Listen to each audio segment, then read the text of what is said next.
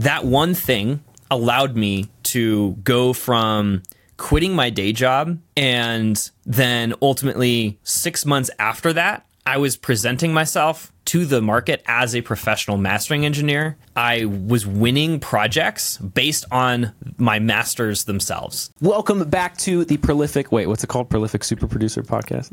Yes. You and I both do this. We've both done this. Okay.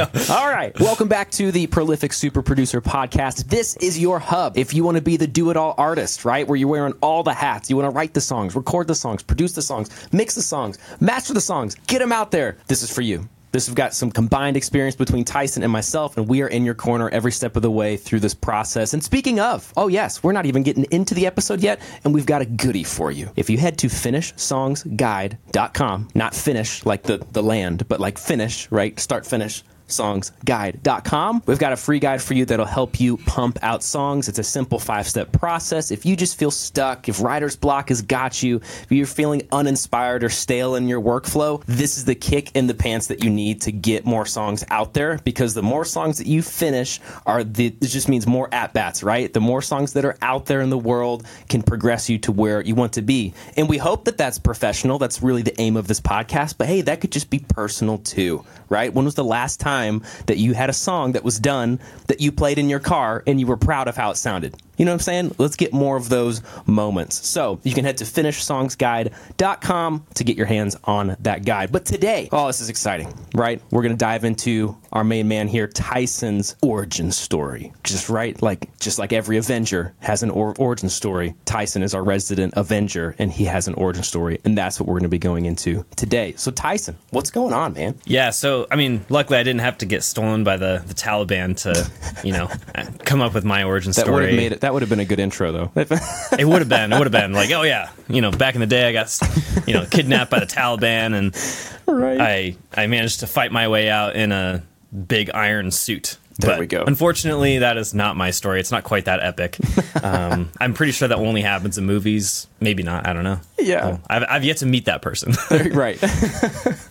Awesome. Well, hey, I just want to jump right in. And I know a lot of podcasts when people are interviewing other people, right? Like there's a lot of benefit and a lot of stuff that we can learn from just people sharing their story. So while I don't want to hunker at this particular part of setting up the story for too long, would you just give us all kind of like a brief origin story, so to speak? Like what's the spark notes of like, how did you get into music? Because I know you're not only mixing and mastering a savant when it comes to those areas, right? But you also write your own music. You are an artist yourself, and you also have an interest in helping develop other artists. So you've just kind of got like a full spectrum of knowledge and interest and passion here. Walk us back, rewind the clock. When did this stuff happen? What was music with your story? Yeah, so growing up, I wouldn't say that my family was overly musical. I don't know if my dad has a musical bone in his body, to be honest. Okay. The only things I ever heard my dad play was when he was working in his shop, and he would play classic 70s and 80s rock. That was the only thing that I ever heard from his stereo. He would never listen to music in the car either. So it was just kind of interesting dichotomy between that. And then my mom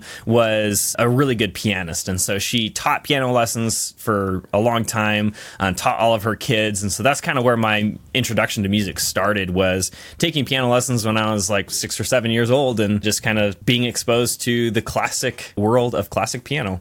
So that's kind of where I initially encountered music and started my journey. I didn't really stick with it. I didn't love it. It was all right. I'm like, oh yeah, this is fun, but I know my mom was disappointed because she had always said, like, of all of the kids, like, I feel like you had the most, natural talent for it, and then you just never stuck with it. Fast forward to middle school, I decided that I wanted to form a band. And so then I got together with a friend and my brother, and we're like, we're going to form a band. And none of us really knew anything about music at that point. Like, I could play a little bit on the piano. I think I played trombone in symphonic band, but beyond that, I didn't have any like useful skills when it came to forming a band. So I tried to play guitar. That didn't work very well. And then my friend was actually a better guitarist than me, so he started playing guitar. And then my brother was a percussionist, so he played drums.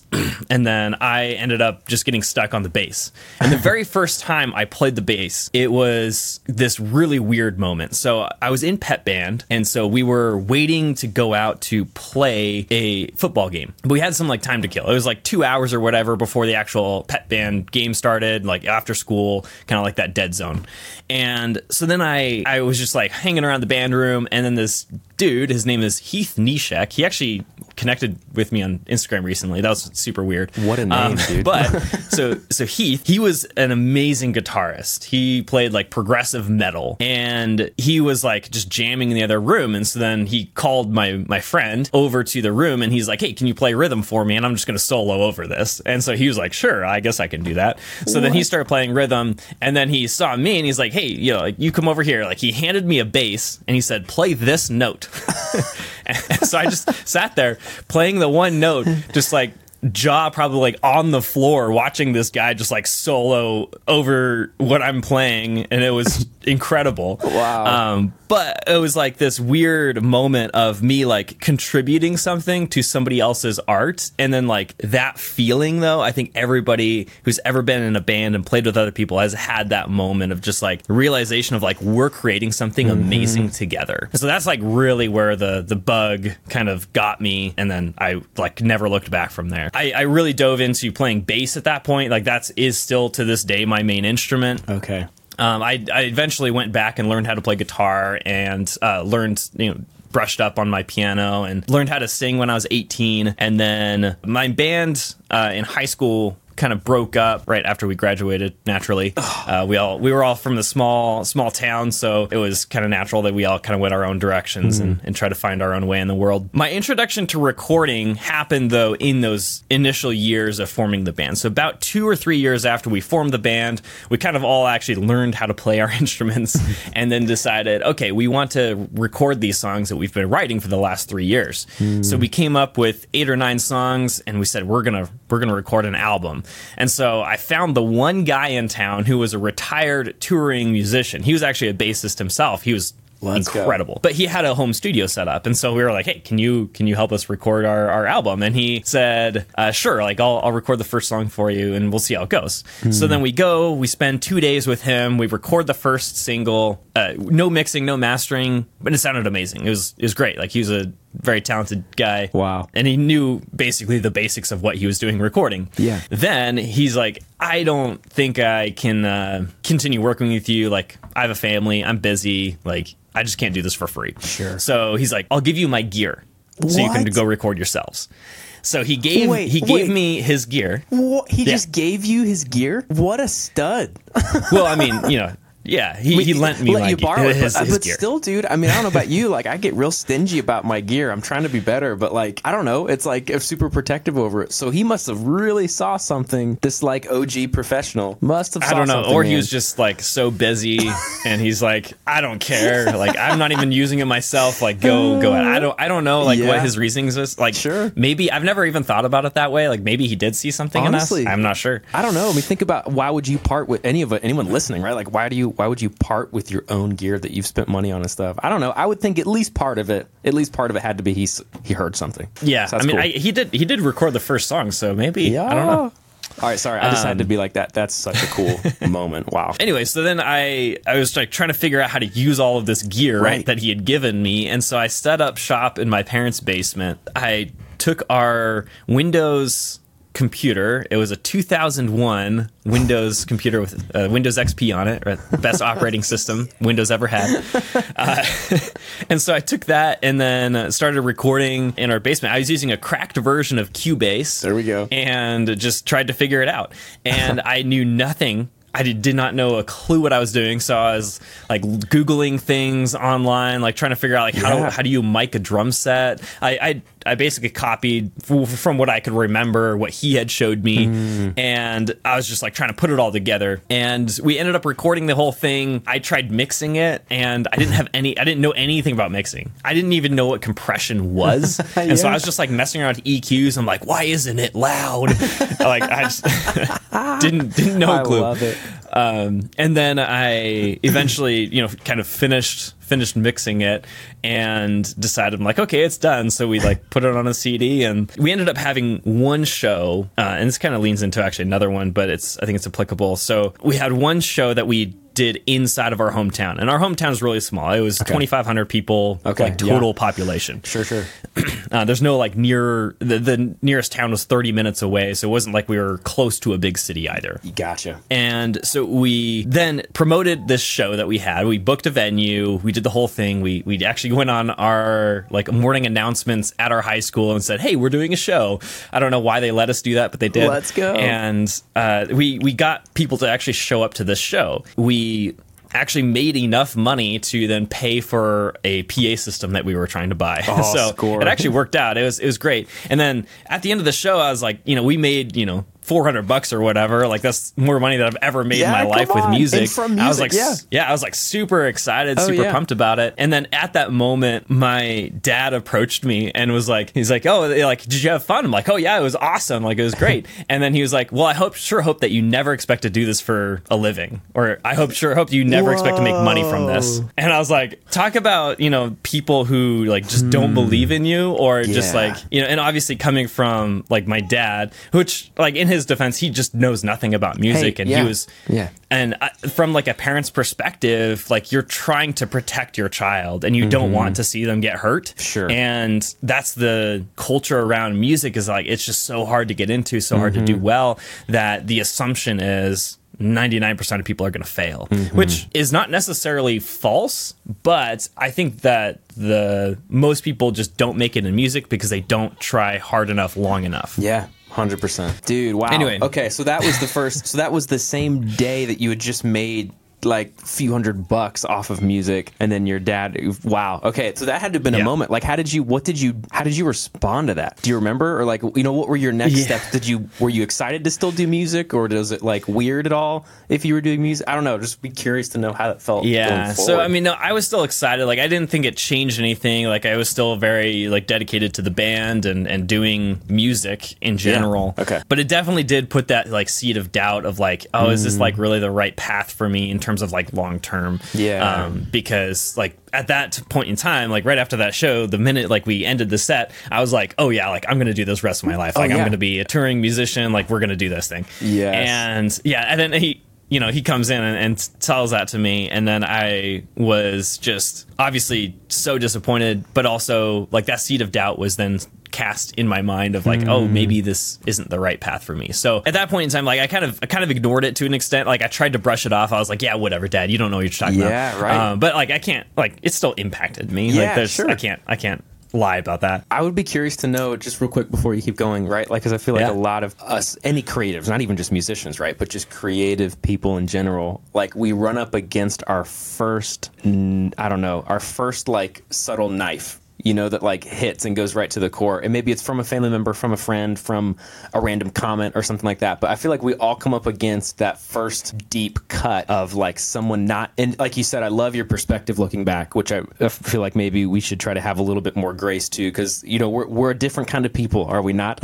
Us creatives and musicians and stuff. So like just to have some room for people who don't have a category for that, I think is a big way to avoid feeling so bummed out, because it's just like, oh man, they just don't get it. I don't know, just like I don't understand how to like look at a skyscraper and tell you how it was built. You know what I mean? Like a lot of people look at a song, hear a song, they couldn't tell you how it was constructed, right? So just having grace for the other person. But then there's this theme of resilience, I feel like, in any creative or any musician. We're talking about artists and stuff here specifically, but I think any creative that finds success or that keeps going, there's at least some mention of resilience in their story, or some like visualization of it. So I feel like, you just saying, yeah, I heard my dad, he said that, and that's your father telling you stuff, and you were able to like, yeah, that stung a little bit, but kind of to compartmentalize and put that over to the side and be like, yeah, whatever, I'm still going to do this. I know that is true in my story of hearing things from people, but for some reason, you don't let it go down deep enough to where it actually stops you from taking action. You like put it away and you just keep going.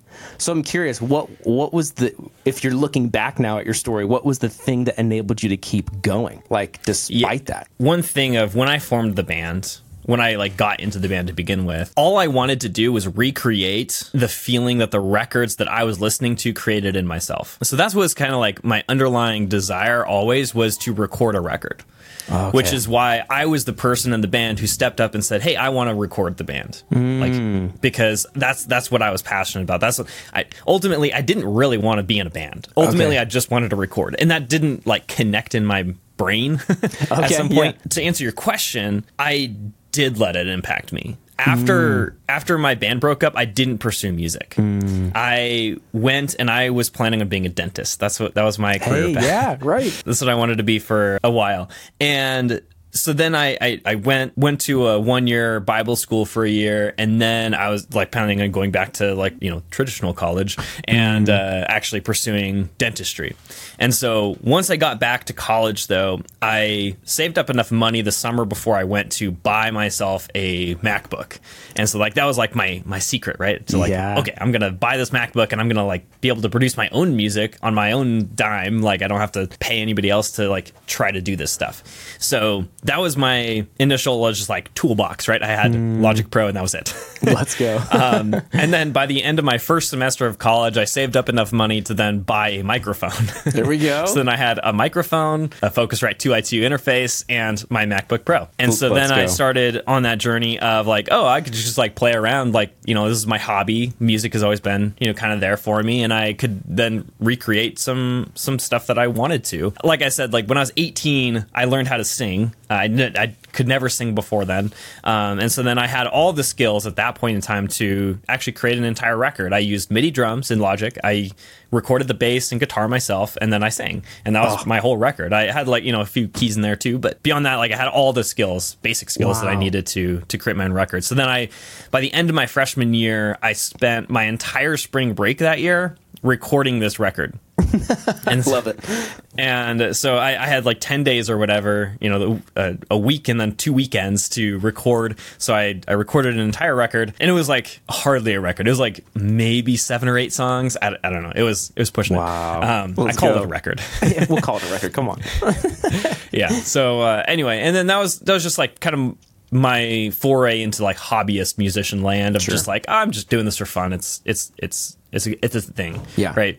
And then after I did that, then I was like, oh, like this was fun. Like I feel like I actually produced something that was worthwhile. I'm going to do this again, except this next time I'm going to take it more seriously. Oh, okay. So then I wrote some more songs into my sophomore year of college. Then I decided I'm going to go to a real studio with a real producer and I'm going to record this. And it was a fun experience. Don't get me wrong. I don't really regret paying for like the recording experience, like working with another producer. That was really fun because before then I had only done my own stuff. Okay. And had nobody but me in the echo chamber to bounce ideas off of. Yeah, that's right. At that point, I got my record produced, and ultimately I was really disappointed with the final outcome because I had hired my producer to mix it, and I just don't think he was like quite there yet to really be able to bring that record to life. Okay. And so recently, actually about 6 months ago, I decided to remix and remaster that album and then stick it out there. It's actually an EP. Let's go. But so it actually is out there in the world if you want to go check it out. I don't necessarily think it's the best songs ever, but it was just something that I felt like I needed to go back and do and finish those. Way to do that. That's awesome. Anyway, so I guess to fast forward a little bit, during that time I also met this guy. His name was Ruben, and he, without asking me, really, I don't know, we never discussed it, but all of a sudden he just started inviting me over to his apartment, and then he would like show me all of this stuff with music production because he knew that he had heard my like first record, and he's like, oh, we can make this better, basically. Okay. And so he brought me over to his place and just started like showing me all this stuff. Wow. And like I was really introverted, and so I was like very, very awkward, and I was just like, I had no idea what was going on. Yeah. And so I just like let him like show me whatever he wanted to show me, and I asked like a few questions here and there, but ultimately that was also like my first like foray into actual music production of like learning really what stuff actually was, like how to record things, how to create a wider stereo spectrum in your mix, just basic things that really opened my eyes to what's possible with music, and just from a more creative standpoint. Yeah. Well, I have a question about the... Yeah, go ahead. So I think this is a experience that a lot of people face. So I face the exact same thing. So you're making songs by yourself, right? And especially if you're kind of wearing all hats, I guess not even necessarily wearing all the hats, but you're just making songs by yourself. You save up some cash, or you have an opportunity to then take your artistry and kind of trust it in the hands of someone else, right? And so I remember the first time I was able to book studio time to record a song, right? And for me, I was younger. I mean, I was like 19. I was like 19 years old or something. And so like the allure of, oh, I'm in this big fancy studio and I see look at this, the big desk that I always see in magazines, and you're just like fascinated by all this stuff. I don't know, just talk about that, because I shared the same thing. I remember getting the mix back, listening to it, and I was like, what happened? You know what I mean? I was like, this doesn't really hit me. And I'm sure you could speak to being a mixing and mastering engineer. You could speak to I forget what the term is, but it's like where you get so invested in your demo or in your version that, like, you know what I mean? Like, you can't let it go, even though it sounds way better and sounds more ready for Spotify, ready for radio. You know what I mean? So, like, how did you feel about that?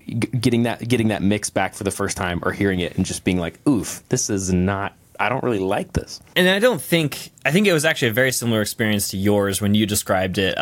It wasn't necessarily bad, it just wasn't what I had in mind, and it wasn't my creative vision. Yes. And when you're talking about demoitis, that's it. Thank you. When you listen to your demo so much that you can't separate yourself from that particular version of the song to then accept something else, even if it's better. Mm-hmm. And so that happens so much because we listen to our songs so much when we're creating them, like over and over and over. We're tweaking tiny synth parts to make them more hip, or like 100%. Anyway, there's just like so many things that we dive into, and so we have a really hard time once we entrust that to somebody else to then actually trust them to do their thing when we're doing ours. Just so sold on that other version of what we gave them. 100%. There's a couple lessons, though, that I took away from this that I think are really applicable for everyone listening. And the one thing is, explore all of your options before you commit to something. So in my case, my producer assumed that I didn't have a budget. That's not actually true, because I was willing to spend money if I felt like it would improve the project. That was where I was at. And my producer didn't have that conversation with me of like, what's your actual budget? Like, tell me, and then we can work with it to produce the best project possible.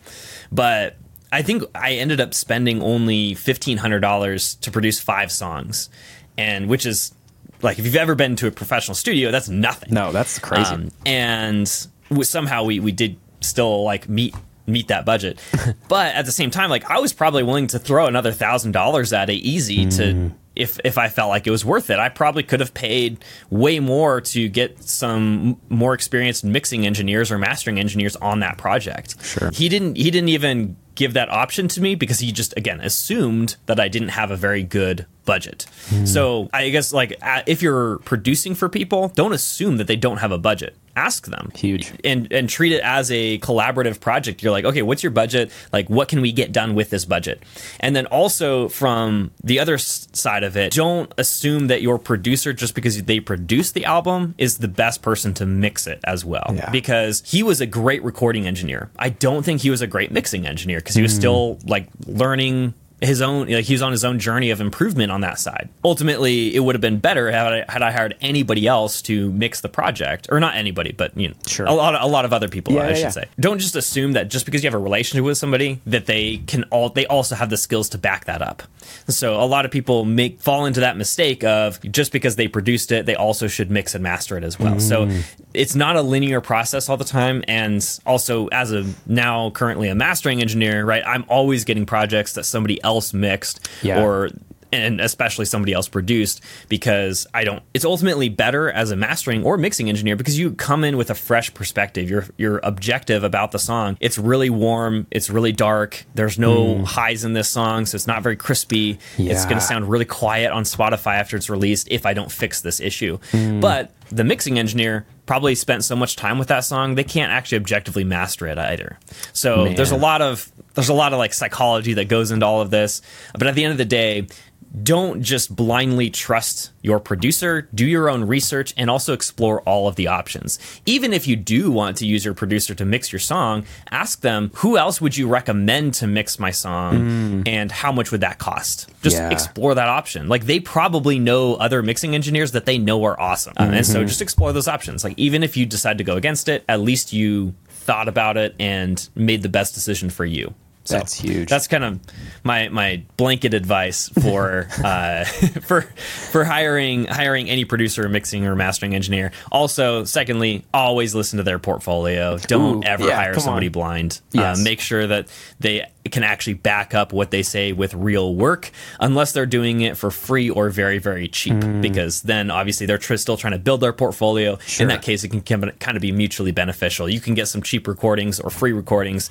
and then they can build their portfolio. So they're still getting value out of you as an artist coming to them. So that's big. Lots of options there, but ultimately, if you're really serious about it, make sure you do just drop some coin to actually get the right stuff done for your song, because that's going to go way further than just trying to nickel and dime everybody along the process. That's huge. That's really good advice there. So, if you need to rewind, re-listen to that. I'm sure we'll actually be covering a lot more of that too, and just future stuff that we're going to cover. But that's really good, man. Thanks for sharing. Okay, I want to pull us forward a little bit. We've got a little bit of the origin story. What would you? And it seems like and maybe a lot of people can relate to this. I know I can. Like, you kind of meet various Gandalfs and Dumbledores along the way. You meet kind of someone who shows you something, and you meet someone else who shows you something. And for you, like with Ruben and production and stuff like that. So let's pull forward to kind of all of this stuff has been brewing, right? And it's starting to accrue. What is the breakthrough moment that kind of pushed you forward? Maybe pushed you into more of, if we say the professional landscape, so to speak, right? What pushed you forward from what was the thing that allowed you to use all the stuff that had been brewing under the surface and kind of push it through in a real way, like a professional way? What was that thing? Yeah, I'm trying to think of the actual moment. I feel like it was for me, it was more of a slow transition. So there was a couple of moments that do stick out in my mind. The first one being, I decided that music would be a great way to earn some just side income. So just a quick recap. At the last of my college career, I did not pursue dentistry, and because I couldn't pass chemistry.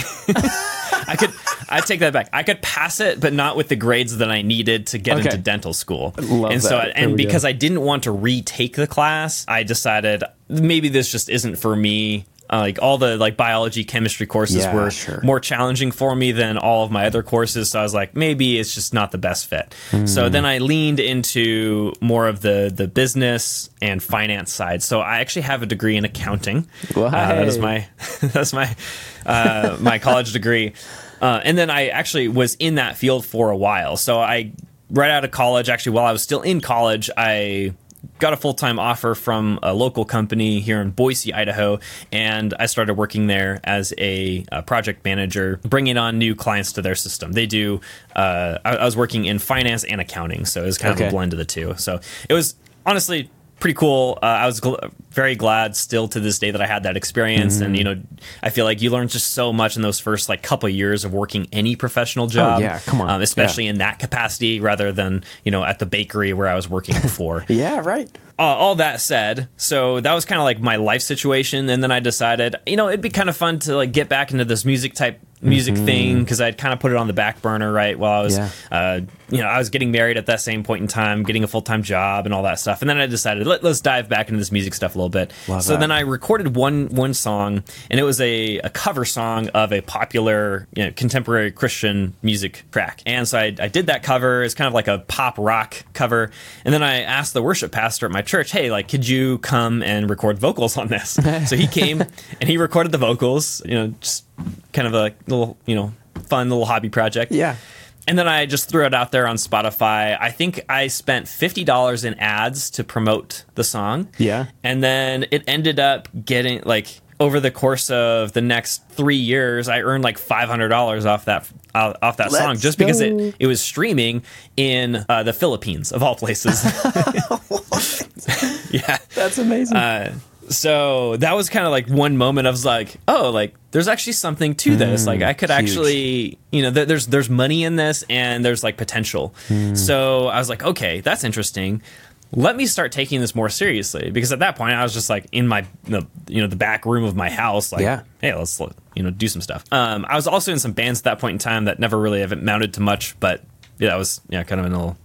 So I was like still in music overall. From there, though, I went into this phase of like, oh, let's pursue this more production stuff, because I feel like there's more money in it.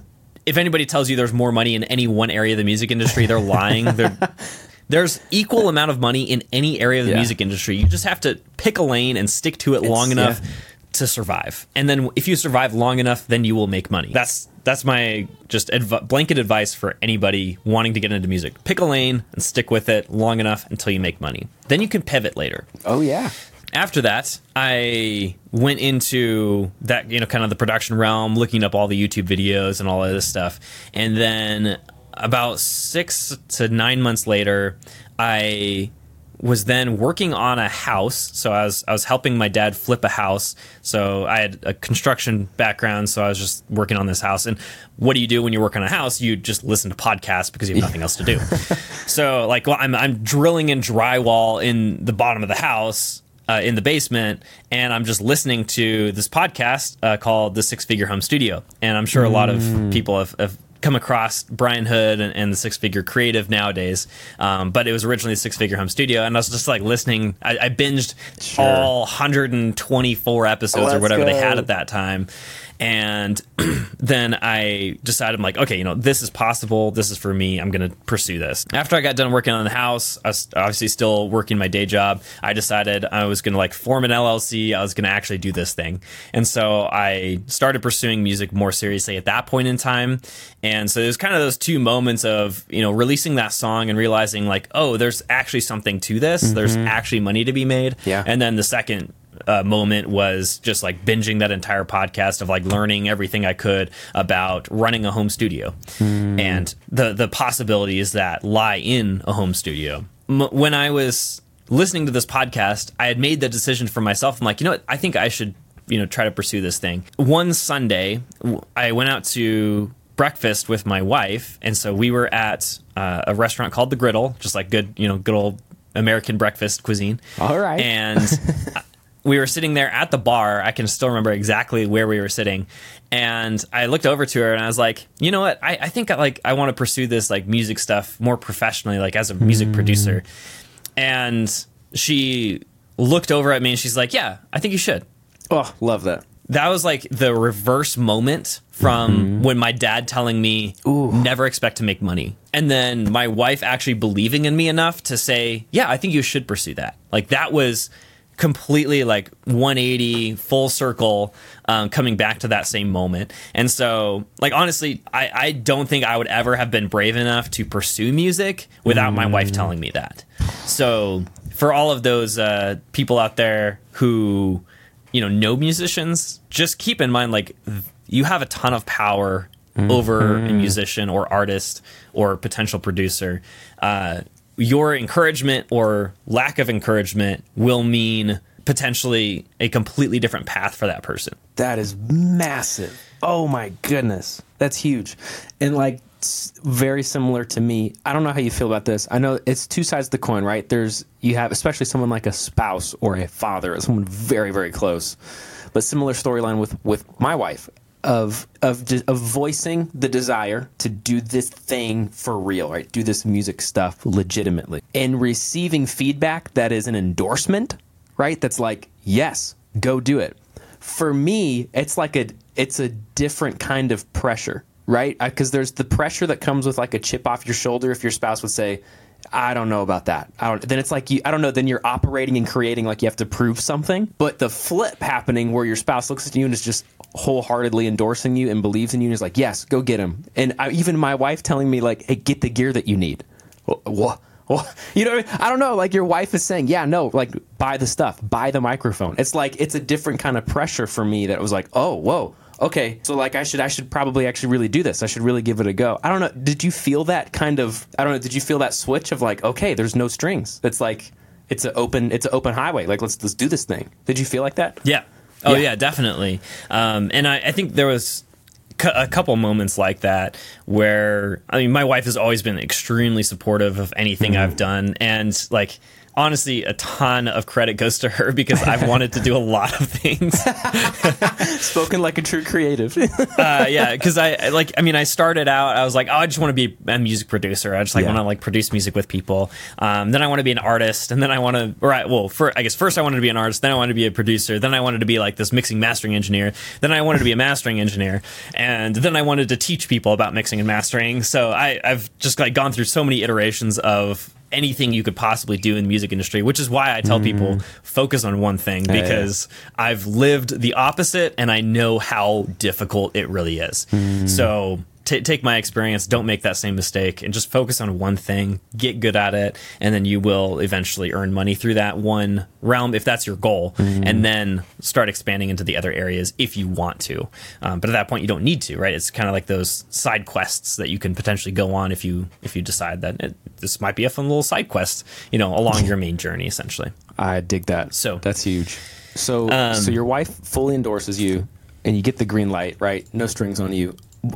Something that I think we need to talk about, which I believe is the title of this podcast, which is how much effort does it take to produce pro music? So what did it look like? What would you say to that question? Or if someone's like, what am I going to have to do? A common question is, how long is it going to take? How many songs does it take? Right? We covered this in our very first, how many songs does it take to make a banger? Like, how long is this thing going to happen? How many vocals do I have to record? How many whatever? So talk a little bit about your effort, and I'd love to hear your wife's endorsement and just all that stuff. How did that change your effort, or did it change your effort, or just what did that look like, kind of switching into that pro mindset, that pro realm instead of a hobby? So I think that's huge, is that initial shift between hobbyist and professional cannot be understated how important that is, because it changed for me everything about how I approached music.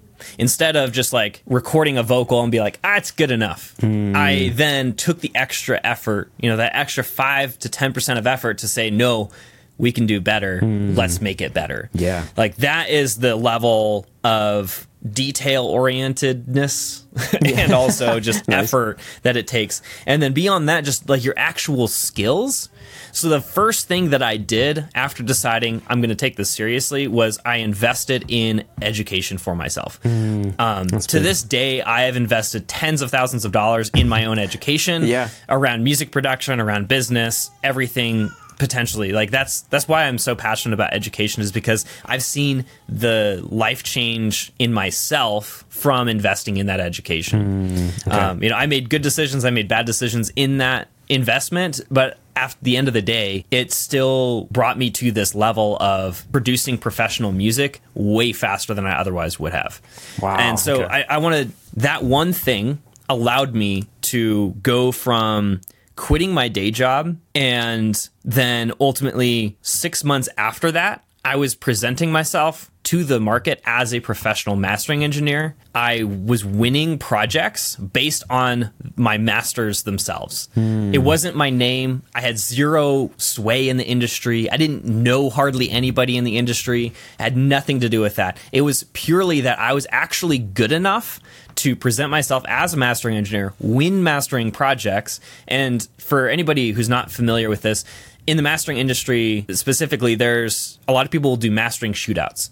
So they will send a single to 4, 5, 6 different mastering engineers, get all of those masters back, listen to all of them, decide which one's the best, and then they pick that person for the entire album. So it's kind of a way to just test the waters, see who's actually good, and then move in that direction. So it's literally survival of the fittest. I mean, that's brutal. It is. That's like if you didn't get it, the artist didn't believe that you, or who was making the decision, right? They didn't think that you were the one, which is all subjective, right? But still, I mean, hey, if you got it, you got it. And if you didn't, you didn't.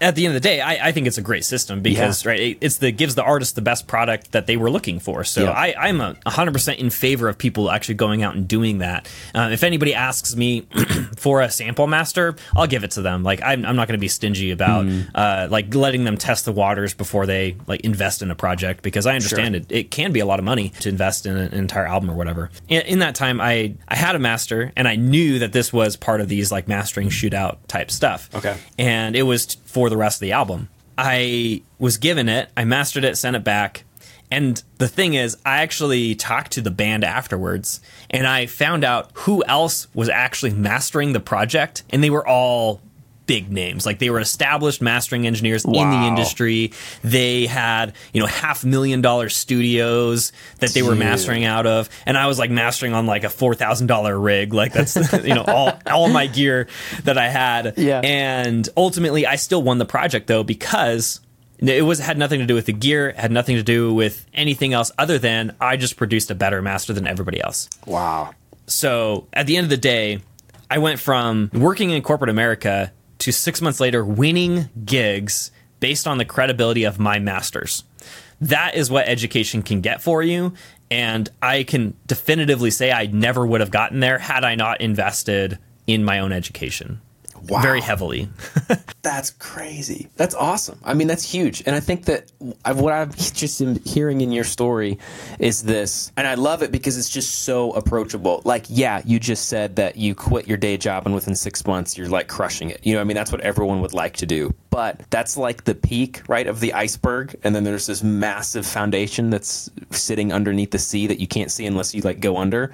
And so I just hear this kind of ebb and flow of music's the common thread, I guess is what I'm trying to say. It's the common thread throughout your storyline. So whether it was like high school or, even trying to be a dentist for a hot second or, like whatever it was, an accountant, construction, like even if you're holding down something right in the foreground, in the background, there's still this music thing. And it had these seasons of high interest. It has seasons of low interest, right? And I think that that's just so relatable. I know that's true in my story, where you're not 100%, every day, every season with music, because things happen. But your commitment and resilience to it, of just choosing not to let it go, choosing to still make it somewhat of a priority, right? And I don't know, I just think that's the reason you were able to say to your wife, right? Like, hey, I think I want to do this thing. And it's a resounding yes. Why? Because I've seen you consistently go back to this music thing, and I've seen your diligence there, right?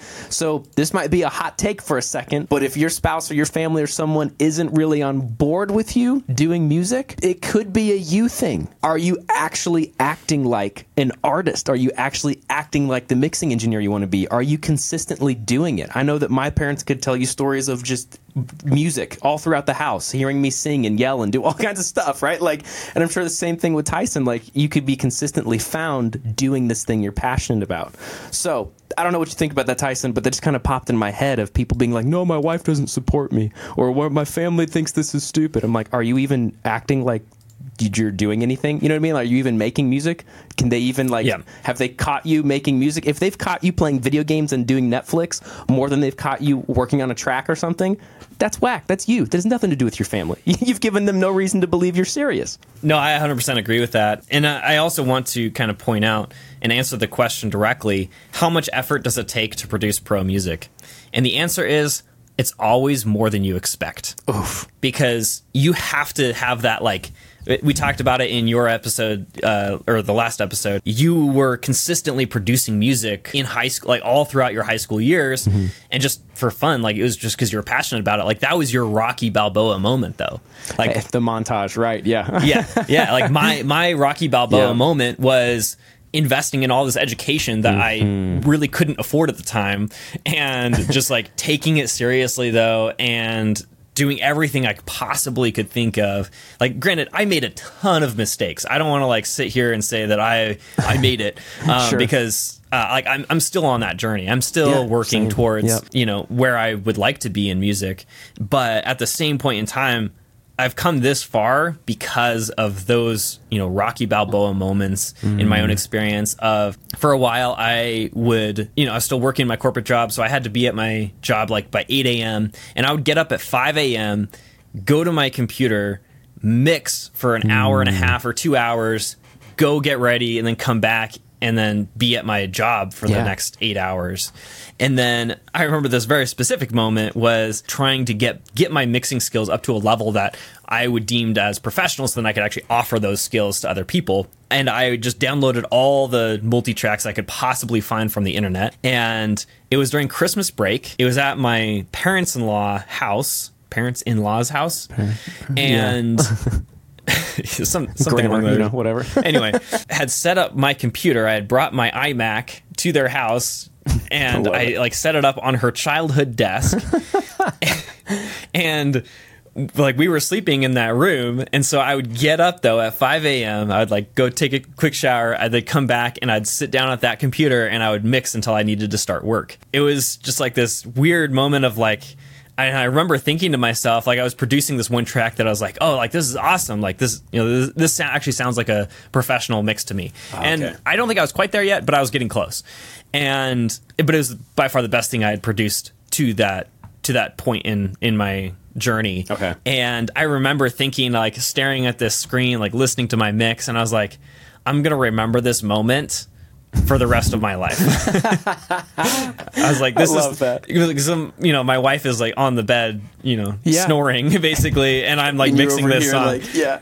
That's and amazing. I was like, I know that this is going to be a moment that is going to stick with me. Yes. And so even though, granted, I didn't always want to get up at 5 a.m. and actually mix my songs, but at the same point in time, it's like I am so glad that I did that. Mm-hmm. And ultimately, there's two kinds of happiness that you can experience as a human.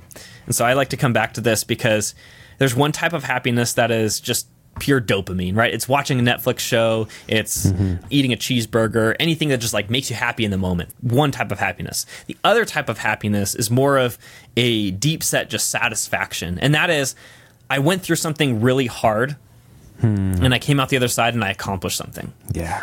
That is the type of happiness that I strive to insert into my life because it's more lasting and ultimately it's more fulfilling at the end of the day than just these, small dopamine rushes of scrolling on Instagram 100%. Or TikTok. In the next decade from now, I'm going to be glad for all of the really hard effort that I put in right now to then get to wherever I want to go. So that is what I always strive for, and I think about even in those more tough moments of I just don't feel like mastering songs today. Yeah. But I'm going to think about where do I want to be in 10 years, and is this effort moving me towards that goal? If so, then I'm just going to push through. I'm going to do it anyway.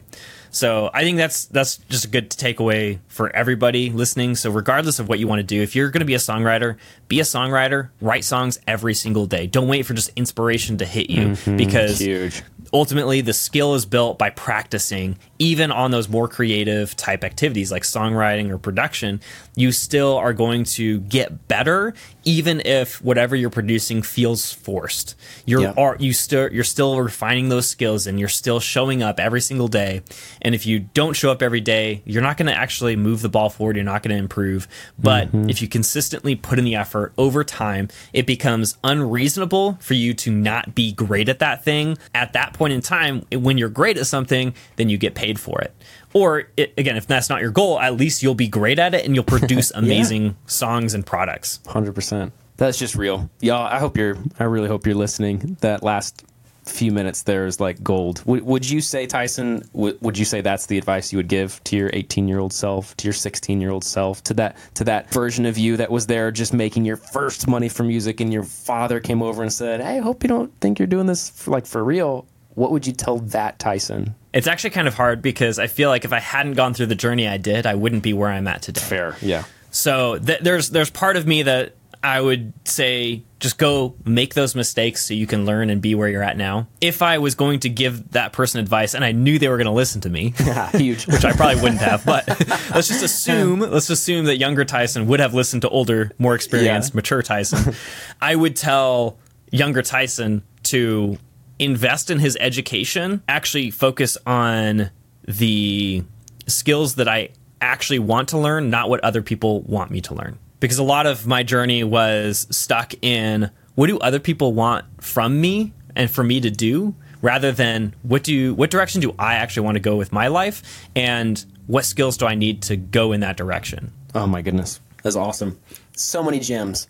So many gems in your story, man. Thank you for just being honest and just being real and not holding anything back. I think that, I know I sure learned a lot, and I think that this would just really help encourage other people, because this podcast is, we're trying to give you all the stuff, right, to make your songs and blah, blah, blah, and do all that. That's cool. But also, I don't know, and I believe Tyson shares the same goal of, like, this could be a little corner of the internet where at least you got some people that understand this whole music thing that you're doing. So if you don't have a supportive wife, like Tyson or I, or if you have, a difficult family, or if you really don't have anyone that you feel like you can just be real with this whole music stuff, hang around, because that's really what we hope to be, is kind of big brothers to you, little brothers to you, however you see us, I guess. But you're in good company. We're glad you're here. And I think, Tyson, can we give these awesome people something? You got a goodie for them as well. Yeah, absolutely. So I have something that I put together. It is a training. It is a free training that you can access, and it covers just the fundamental skills of what creates an amazing mixing and mastering engineer. It is not so much tactical, but it will give you the true foundation to actually be great at mixing and mastering. So if you want to access that, it is the promixformula.com. You can either do the promixformula.com or promixformula.com, and you can access that for free. Again, that is just going to cover the fundamental skills that you absolutely need to master to produce professional music. It may not be what you expect, but it is the truth, and it's everything that I've learned through my own journey of just struggling to mix well and master well, put it into a very short, I think it's an hour and a half or so of training that's going to be incredibly valuable for you. So make sure that you go pick that up. That is the promixformula.com. Huge. And speaking of education, right? Like, y'all, don't sleep on this. It's free. Like, Tyson already did the 5 figures in education for it. You're good. Just go get the guide and, like, change your songs, change the way you show up for your songs. Go change your life. Yeah, I wish that was an exaggeration, but it's not. So yeah, make sure you actually do go pick that up. So make sure that you actually watch it once you do get it, because one thing I've learned is that if you get education and you don't actually watch it, it doesn't actually do you any good. I've made that mistake. Don't be like Tyson. Don't make that same mistake that I did. Actually take it, watch it, and then also implement it, because you need to take action on everything that you learn. So make sure that you are getting that. And with that, thanks for watching. And one last thing before we sign off here is, if you like this format and you would want us to cover specific things in music, whether that's mixing or mastering or production or songwriting, writing lyrics, writing melodies, anything under the sun when it comes to music, let us know what you want to learn, and we will then cover that in a future episode. All you have to do is write a review and then leave your comments in the review of what you actually want to learn, and then we will be sure to plan that in a future episode. So thanks again for listening and making your way through my story. For anybody who actually made it this far in the episode, then you are the true fan. We appreciate you. Absolutely. So with that, we'll sign off. Thanks again for watching, and we'll see you next time. Take it easy.